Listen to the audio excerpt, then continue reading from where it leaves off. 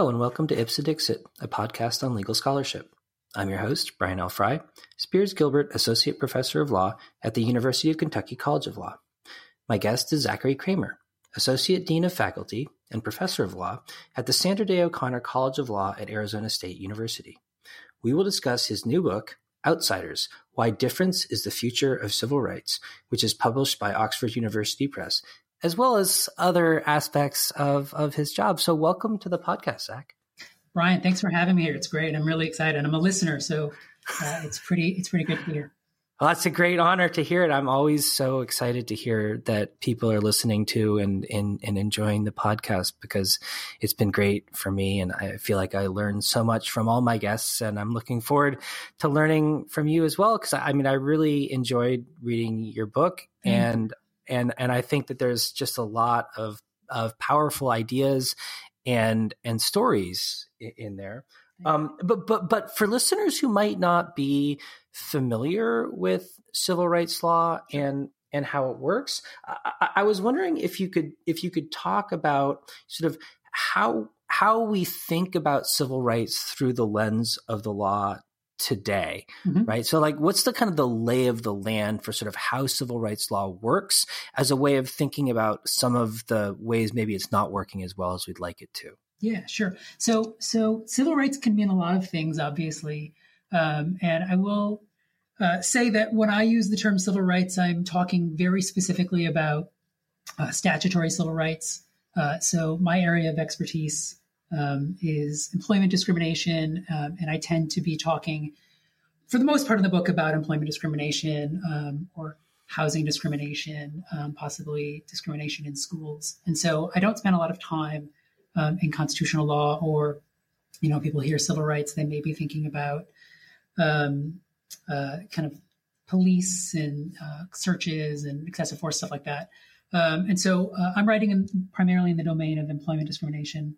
And I'm writing on a landscape where, for as long as I've been a faculty member, since 2004-ish, I think is when I started my VAP, at a time where civil rights scholars have been very frustrated with the direction of civil rights law and what it's trying to achieve. And the easiest sense is it's trying to achieve equality. It's trying to redress longstanding wrongs, bringing people who've been shut out of civil society into public domains like employment, fair housing, stuff like that. And so in particular, the area that I have been trying to tackle over the years, and the book is largely a culmination, is calibrating this relationship between identity and equality. Civil rights law ultimately is the law of identity, trying to figure out who has been wronged historically, who's being wronged in modern times, and trying to find ways to right those wrongs. I, for the most part, have been writing about sexuality and gender stuff, which is an interesting place within civil rights because it fits rather awkwardly. Sometimes it's protected, sometimes it's not protected, depending on what kinds of jurisdictions you're dealing with. But I'm mostly writing about Title VII of the Civil Rights Act, which protects on the basis of race, color, sex, religion, national origin. And so thinking about what kind of rights you have when you go to work, to be free from harassment, to be hired and fired on fair grounds. Where the book kind of ventures is into a little bit of religious discrimination and thinking through ways of doing civil rights law a little bit differently. And obviously we'll talk in greater detail. But for me, it's really about trying to find ways where we can patrol what identity traits employers are taking into account when they're making employment decisions about who they're going to hire, about who they're going to promote, about who they're going to mentor, who they're going to exclude. And so which of those identities matter and when they matter. And one thing that really struck me as kind of central to the book is the way that you observe that we kind of for a long time now have thought about these kinds of statutory civil rights, primarily in terms of groups and group characteristics. I mean, for obvious and necessary reasons, really, but ways in which sometimes that conceptualization of civil rights breaks down or doesn't work as well as we might hope that it could. And you really illustrate that beautifully with some like anecdotes and stories about people's experiences. I wonder if you could share a couple of those stories to kind of illustrate where that kind of framework for thinking of civil rights maybe doesn't capture the best version of it we could have. Sure. Yeah. So I'll give you the example that is my favorite one from the book, which is a famous case about a woman named Darlene Jesperson. It was in so much of the book that the editor basically confronted me and told me I needed to cut her out. Otherwise, it was a book about Darlene Jesperson. She was a bartender at a sports bar in Reno, Nevada, and she had worked at this sports bar for a very long time, longer than any job I've ever had. And she had an exceptional employment record. She had won awards. There were no complaints. And the one thing that was important to her is that she didn't feel comfortable wearing makeup. The employer for most of her time at the bar had a rule that said we encourage women to wear makeup, but no one was required. And they eventually changed that policy, and they adopted this program that was called the Personal Best Program, which is just about the most condescending name for an employment policy, where they brought in a stylist, and the stylist made up the men and the women that worked there and took a photo of them. And then they had to put that photo in their locker. And every day they had to look like their photo. And all of the women had to wear makeup. That was a requirement. And so it was no longer suggested. It was now required. And Darlene Jesperson tried, but didn't feel comfortable, and she couldn't do it. And so she went to her boss and said, "This isn't working for me. Can I get an exception to this?" They said there'd be no exceptions. And if it was going to be a problem, she'd have to find a new job. She was unable to find a new job within the company, even though she'd worked there a long time. And she invariably left the employment. And so she brought a sex discrimination claim under Title VII. And so that's the first point where this gets interesting, because it's not easy to understand why that would be sex discrimination. It's about makeup. It's about appearance. It's about the way a woman is supposed to look. And so it sounds a little bit like gender stereotyping. And that was the meat of her claim. She invariably lost that in the Ninth Circuit. The court concluded that the complaints of a single woman are not enough to give rise to a Title VII claim. And so what the court needed would be, I think for lack of a better way of saying it, would be like a narrative of group subordination. We need some sort of rule or policy that is bad for women, that keeps women out of the workplace or keeps them from advancing in the workplace. And so part of what interested me about a case like that is, one, I've always been very kind of focused, hyper-focused, I think, in my scholarship about messy identities and this idea of who gets to decide what your identity is. And so this is an interesting moment because the employer is saying this is what women need to look like. And conversely, this is what men need to look like, although the men were forbidden from wearing makeup. And so that's interesting in one sense. And then also, you add to it this idea that there's no kind of role for individuality, that we're talking about women. Now, Title VII of the Civil Rights Act is the kind of gold standard of these civil rights statutes. It doesn't talk about groups. It talks about individuals. And so somewhere along the way, the court started talking about discrimination in terms of groups, in terms of protected classes or protected groups. Those are judicial terms. They're not actually in the statute. And so Darlene brings this claim and she loses. The second thing that really registered with me is that the court talks about this as if it is a disparate treatment claim. Disparate treatment is intentional discrimination where you're treating one person differently because of who they are. And I've always read this case and thought to myself that actually sounds like a failed reasonable accommodation claim. Reasonable accommodation being a vehicle that's available to folks primarily under the ADA, where an employer is actually affirmatively required to take steps to accommodate the the employee, and the failure to do so would be a form of discrimination. And so it seems to me that what happened in that case is Darlene said, I got this problem. Is there anything we can do? And the employer said no. Right. And so the discrimination flowed out of that.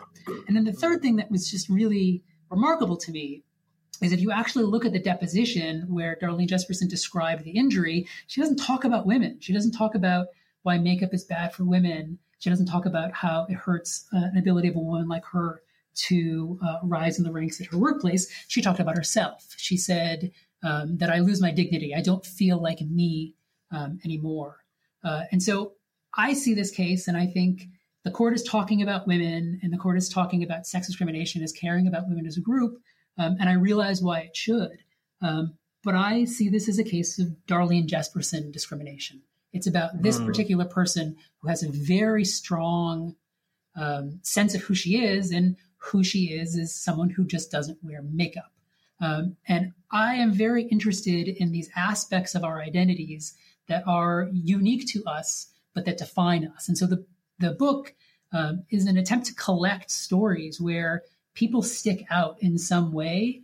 And even if they have an identity trait that is shared with lots of people, it may manifest in a way that's unique to them, or they care about it for reasons that are unique to them. And so my other favorite example from the book is the hairstylist, the female hairstylist who shaved her head and then got fired for it, because that is a bald guy. I just think that's remarkable.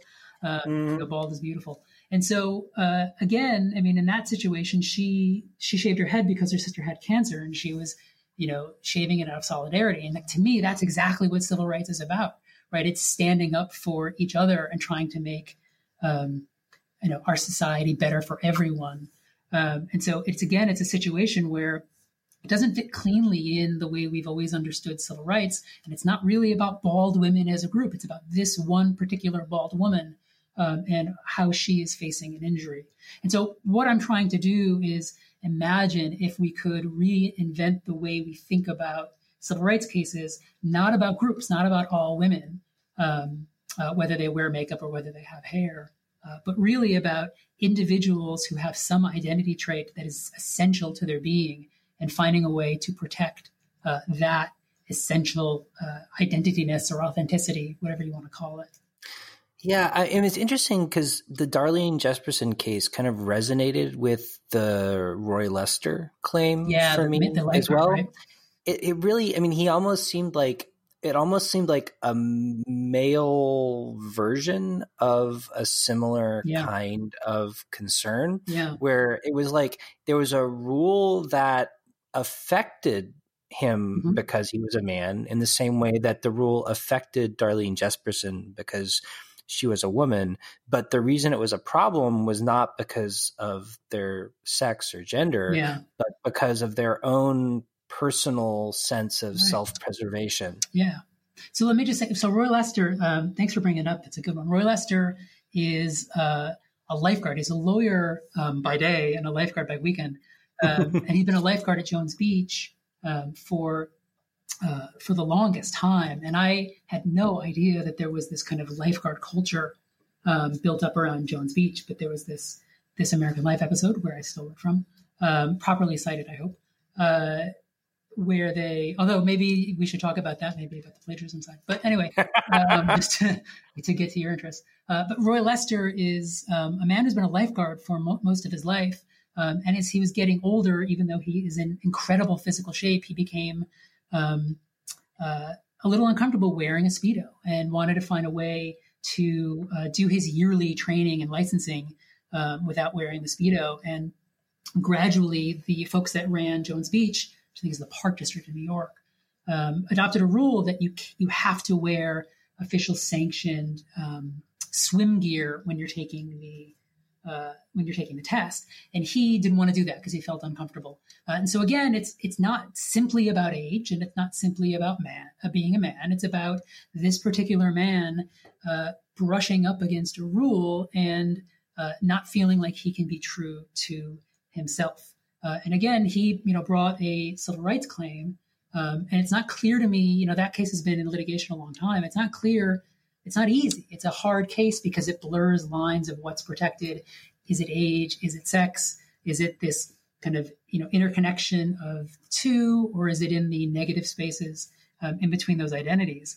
And for the most part, civil rights law is not good at those ambiguous cases. And I will say I've spent the bulk of my career trying to kind of disentangle them, trying to come up with a way for courts or juries to identify when a form of discrimination is one form and not another.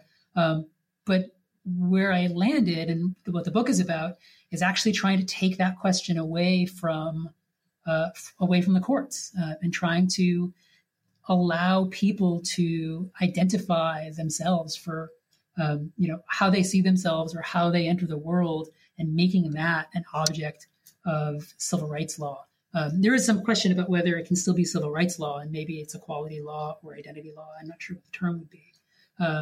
But I think you're exactly right that the Jespersons and the Roy Lesters, and then the kind of the bald woman, I mean, all of these stories where there are these rules that maybe on their face are not a problem, but individual people are bumping into them, and it causes them great distress to try to change themselves. My question is, maybe they shouldn't have to change themselves. Yeah. Well, I mean, reading your book, it really struck me that in some ways a lot of the stories you told seem to break down into two categories. Like in one set of cases, there was like a kind of like a rule that got adopted and by the employer, and one of the employees just couldn't, because of who they were, right, abide by the rule, and the employer just was unwilling to be flexible about the application of the rule. And then in another set of cases, it was almost like the employer saw a characteristic of the employee and said, we don't like that characteristic because it doesn't fit with what we want to do. And they couldn't, the employee couldn't not do what they were doing. Yeah. But in a way, what struck me about the book is like you sort of get it, how at the end of the day, it seems like it comes down to like this failure to communicate. Like there is and should be plenty of room for compromise on these things, but for some reason, like some kind of social transactions costs prevent people from getting there. Yeah. Is that right? I think that's completely right. I mean, I'll credit a colleague of mine, my colleague Rhett Larson, who is an unbelievable reader and has this enormous mind, and he brings lots of. I don't read, and I'm not into like comic books, right? But he can explain ways in which these big ideas are all solved in comic books. It's amazing. He, early on when I started working on it, he said that really this is a book about information, and it's a book about how people share parts of themselves and how employers either solicit information or shut off information. And so I'm an associate dean. So, right, like I'm in the information business. And I will say that for me to do my administrative job well, I need to know as much about my colleagues and the institution as possible. I need as much information about, what they need, what's working, what's not working in order to make the institution or help the institution run smoothly. And I think that's true of civil rights law. I mean, it's really about the ability for employers to communicate to employees what's needed, and employees to communicate to employers what they need to thrive in the workplace, which is, of course, in the best interest of the employer. But the problem with the way we tend to do civil rights law, or at least employment discrimination law, is we treat it as zero sum, and it's about winners and losers, and it actually discourages people from talking to each other. And so there's no mechanism in the existing law for someone like Darlene Jesperson to say, the makeup is really a problem for me, and I'm an unbelievable employee. Can we find a way through this? The law basically says either there is an adverse action, an adverse employment action, or there isn't. And so what I am trying to do is trying to incorporate into this body of law this requirement that the employers and the employees have to talk to each other. Right? They have to communicate about expectations about what's needed. It is in employers' best interest to know things about their employees to try to find the ideal working environment. Because again, when you create a good working environment for your employees do their jobs better. They like their jobs better. they're happier, they want to stay in them a longer time. And so to me, you can think about all of these cases as about a failure to communicate, right? It's very timely in the sense that, all of these conversations that we have in kind of public discourse right now, or a lot of the way, they are infused with this inability for people to communicate and to communicate in a positive way. And I think you see that in civil rights law. And I'm trying to come up with ways to encourage people to articulate their identities in such a way that employers will want to help create space for difference. Does that answer your question? I hope it did. Yeah, I think so. And what was really interesting to me was the way you kind of analogized to the concept of accommodation in a disability context, where I think, in a disability law context, I really get the impression like there's a background assumption that at the end of the day, ultimately, everyone wants to reach a mutually agreeable sort of resolution. Yeah. And the question is, how do we help employers better understand what people with disabilities need in order to be the best possible employee they can be? Yeah, I think that's definitely right. And what is helpful about understanding disability law and what disability law is capable of doing as compared to the rest of employment discrimination law is disability law imposes on employees and employers to communicate about what's needed, right? And so there's no rule that says employers must always accommodate employees with a disability. They must make reasonable accommodations, and that means something specific in this context. But again, it's required that we say to the employee, tell us, who you are and what you need. And there is this kind of foundational assumption that no two disabilities are the same, right? And so you can have two people with similar impairments, but require different kinds of accommodations. And then it's on the employer to try to make that work. And that's a really valuable way of thinking about the relationship between employers and employees. The only other area of discrimination law or employment discrimination law that works like that is religion. And religion is really my area of interest in the book because it operates in a similar way to disability, but tends to be very different because many disabilities are impairments that people are born with, and they change over time in certain situations. But religion is much more movable.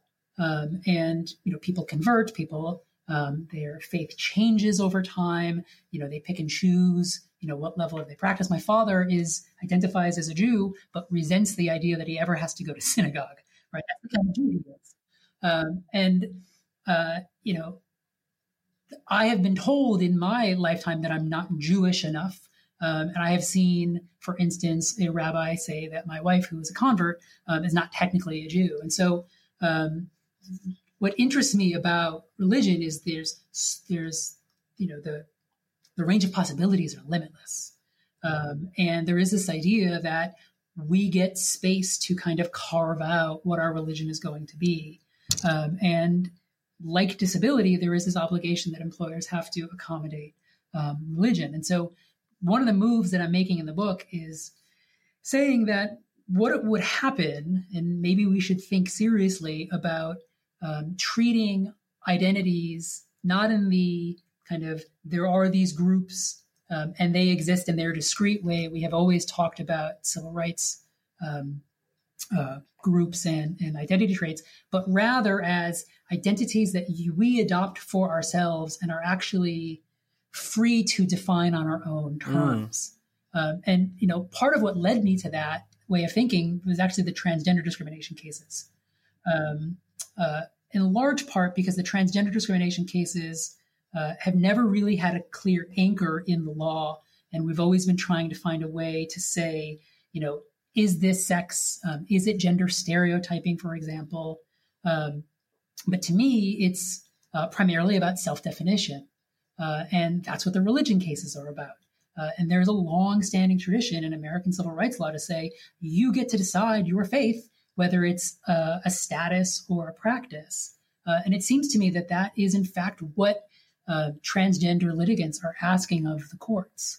And so I am proposing, although, you've read the book, so you can see toward the end, it's not clear how much I actually am proposing, because I'm a big fan of the cop-out, but the scholarly cop-out. I should write a paper. But ultimately, using those cases, the transgender cases and the religion cases, to say that, people want a stake in figuring out who they are, and the law should honor that in some way. And the law should encourage employers to allow people to engage in that process.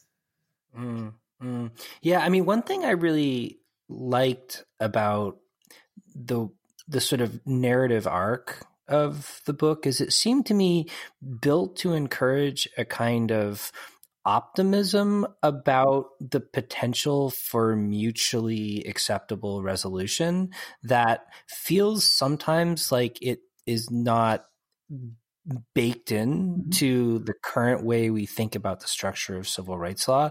I mean, it seems to me like sort of your book assumes the best, like that the problem is a communication breakdown. And rather than assuming that the problem is animosity toward people because of some immutable characteristic, and sort of encourages resolution instead of sort of, as you say, winners and losers. Yeah. But it does seem to me like sometimes animosity still is the problem. Yeah, you're totally right. A friend of mine is a litigator for the EEOC, and I've talked to him quite a lot about this. And he has that attitude that my book is very quaint and adorable. But every time I talk to him, he likes to remind me of how many active cases there are in the country about nooses, right? Race discrimination involving noose. And so I think that a fair criticism is that I am too fast to abandon the reality that people's working experiences remain fraught at best, and that hate exists. It's real. It's a part of our life. And I fear that it is more of a part of our life today than it was when I started writing the book. My answer to that, I think, although my litigator friend did not find it very convincing, my answer to that is that I believe in contact. And I believe that as much as microaggressions are real and problematic, microprogressions are valuable and contain the potential to change the world. And so I am a believer that the best thing that can happen to people is that they are forced to interact with each other. Cindy Estlund is a law professor, a leading thinker in employment law. She has a book called Working Together, which grew out of a series of articles. And I'm just a believer in her idea that the workplace is special in the sense that most of us have to work, right? We can't afford not to. And few of us have the ability to choose our colleagues and our workplaces. Law professors and academics probably don't have as good a sense of that, but most people who go to work have very little say in who they work with and what they do from day to day. And so the value of throwing people together, people that possibly would otherwise never interact with each other, has the ability to change the way you see people. It has the ability to break down stereotypes. It has the ability to make bonds that otherwise wouldn't exist. And I'm a firm believer that there is alchemy in a workplace. And that alchemy has the ability to teach us how to be better to each other. Because for the most part, I do believe people want to go to work and they want to do well and they want to be decent, even if they suffer from stereotypes, even if they suffer from kind of baked in biases. And so, yes, we can't certainly get rid of all of them, but I think people want to do better. I think the real gift of the Civil Rights Act of 1964 is not just that it stamped out a lot of the discrimination that was common at the time, but that it brought to many people a non-discrimination norm. And civil rights laws only work when we want to stop discrimination, like when we really believe in equality and we want to make that a reality for people's lives in an everyday sense. And so I do believe that most people want to do that. And I think the way to do that is to force people to actually do the hard work of interacting with each other and listening to each other. I'm a firm believer in reasons, right? Like giving reasons, hearing reasons. People who interact with me on a daily basis will say that I do not practice what I preach, but I still believe in it, right? I still believe that people, when they hear why an employer can't actually make the change they need, they'll listen to it and they will adjust, right? They may not be happy with it, but the problem, or at least one of the problems with the way employment discrimination law and a lot of civil rights law works now is there's no space for reasons, right? There's no thing that requires employers and employees to try to figure these sorts of things out. And I believe that if we forced people to do it and kind of facilitated those interactions, people would hear each other a little bit better. And if people hear each other a little bit better, they may be more willing to give each other the benefit of the doubt. They may be able to find our common humanity. And there are just bad people, right? And there are people who are always going to believe in the worst. And I don't know how to fix that. But I choose to believe that people want to better each other's lives.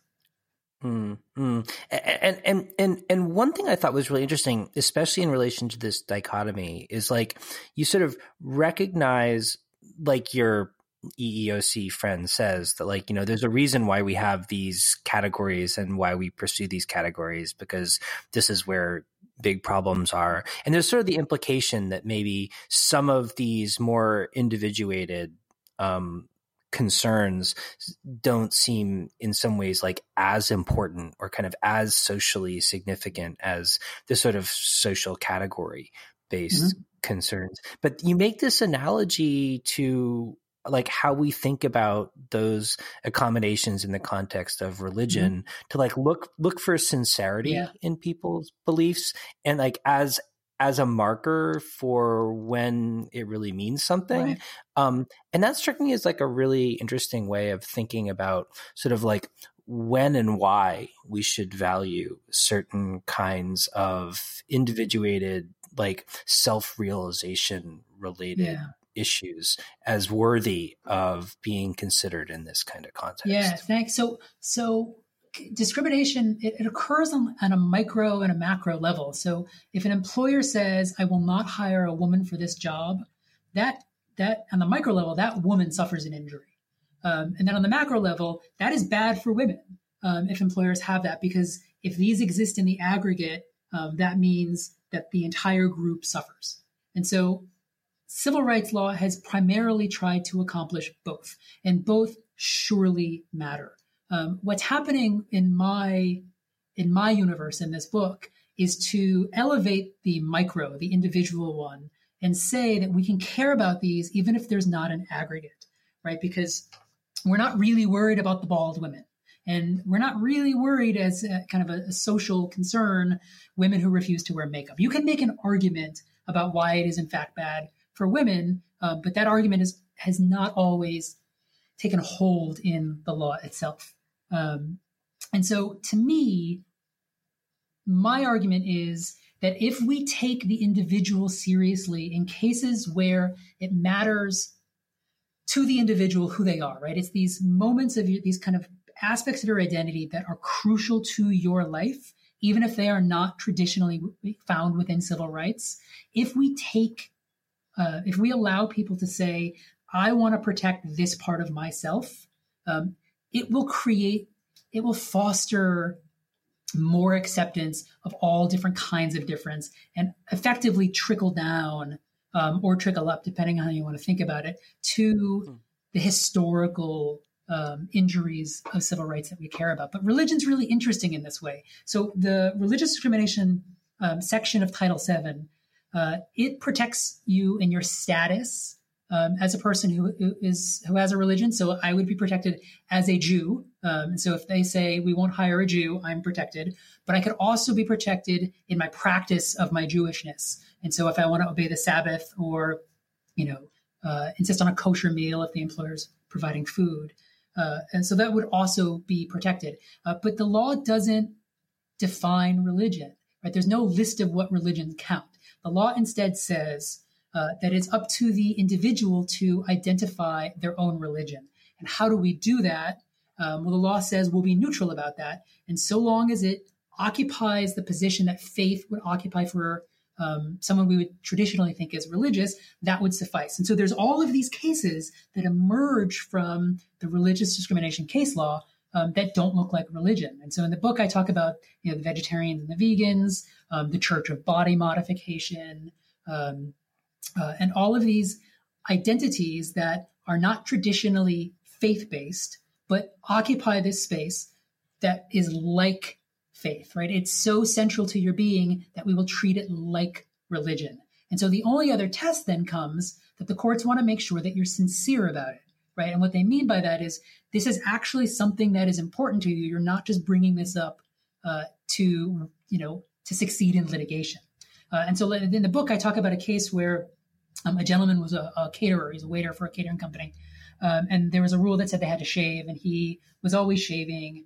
And then for some reason, I don't remember why, didn't shave. And he got penalized at work. And to avoid the penalty, he said, well, it's for my religion. I'm Muslim, and I'm supposed to grow a beard.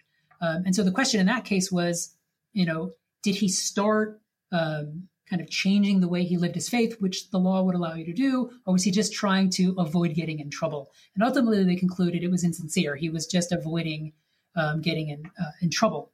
But the question is a really good one, which is this something that you organize your life around? Now, I'm going to give you a terrible example. Okay. You've read my book. You can tell that I like talking about myself. So the example is me. And something that matters to me, as stupid as this is jeans. I wear jeans most days. And I have to wear a suit a lot as an associate dean. And so my assistant puts on my calendar when I'm not allowed to wear jeans. So on my calendar, it just shows up and says, wear a suit. But I'm interested in jeans because it's a hobby of mine. And I take denim pretty seriously, so much to the point that my wife limits the amount of time I'm willing to talk about it. Right. And so, because otherwise I'll just talk about it. And so jeans are important to me. Right. They are part of my identity, as stupid as that would be. I don't know if I would want to work at a workplace that would say you're never allowed to wear jeans. I would literally have to think about whether I could do that. Right. And so that's an aspect of my identity. And I am sincerely interested in it. It is sincerely important to me.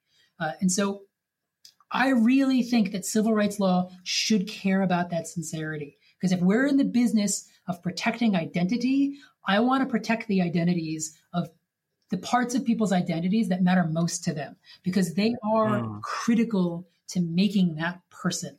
And it's not going to be the same for every person, and it's not going to be the same, in different contexts for a given person. Your identity may change depending on what your circumstances are. But it seems to me that if we care about difference, and I think we do, and we care about creating space for difference, sincerity is a really useful vehicle for capturing how people want to express themselves or kind of live their lives out in the world. Yeah. So Zach, I wonder if in closing, you could talk a little bit about how your work as a faculty dean has informed your perspective in the book. Yeah, no, I'd be happy to.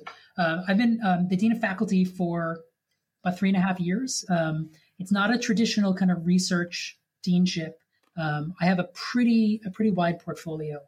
I deal with appointments and promotion and tenure, research support. I also deal a little bit with development, with some of our kind of marketing and communications.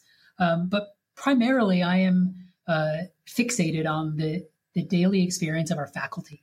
And I want to make sure that they are supported, that we are creating an environment where they can do their jobs well and they can be effective, and they can serve the institution. And so what I have learned in doing this is you need information about that, right? And you need to hear about how they're actually doing their job. And so when faculty come in, I want to talk to them about what kind of career they want to have. And I want to find a way to facilitate the kind of career they want to have. And so faculty want different things. They are all very different. And they want to do different kinds of work.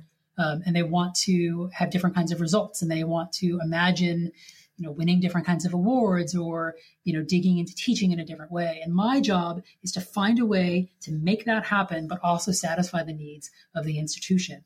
And very much that means that I need to understand how incentives work, and I need to have to understand how, the full range of, trajectories. And ultimately, I treat each faculty member as an individual, right? So there are faculty members who say, it's important to me that I focus on the student experience. That's where I want to make my mark in addition to my scholarship. And so we have to carve way to carve space to make that happen. I have a colleague who will say, I want to be famous, right? I want to be on TV. And so how can we get them exposed to the media, because that's good for them and it flows down, and it's good for the college, and they'll do their job better. And so I tend to think about authenticity a lot, because that's what my work is mostly about. And I think that carries over into their job. And so I treat every faculty member as their own person who's trying to create a new career. So, for example, Brian, if you came to me and said, I want to start a podcast, how does that factor into my career? I have a couple of faculty members who have approached me, and I'm never going to say that doesn't count for your job. Of course that counts for your job, right? The value of your podcast, as an example, this is like a colloquium for all faculty, right? And it's a colloquium that's not just for a particular school. That is service to the profession. And so I have developed this theory of service, because I kind of control our faculty service and make sure that everybody's doing their fair share. And I have come to the conclusion that no one's service needs to look like someone else's. We have faculty members who all they want is to be kind of knee deep into the nuts and bolts of how the law school is run. And we have some faculty members who their service is service to the world, kind of work at the UN as an example.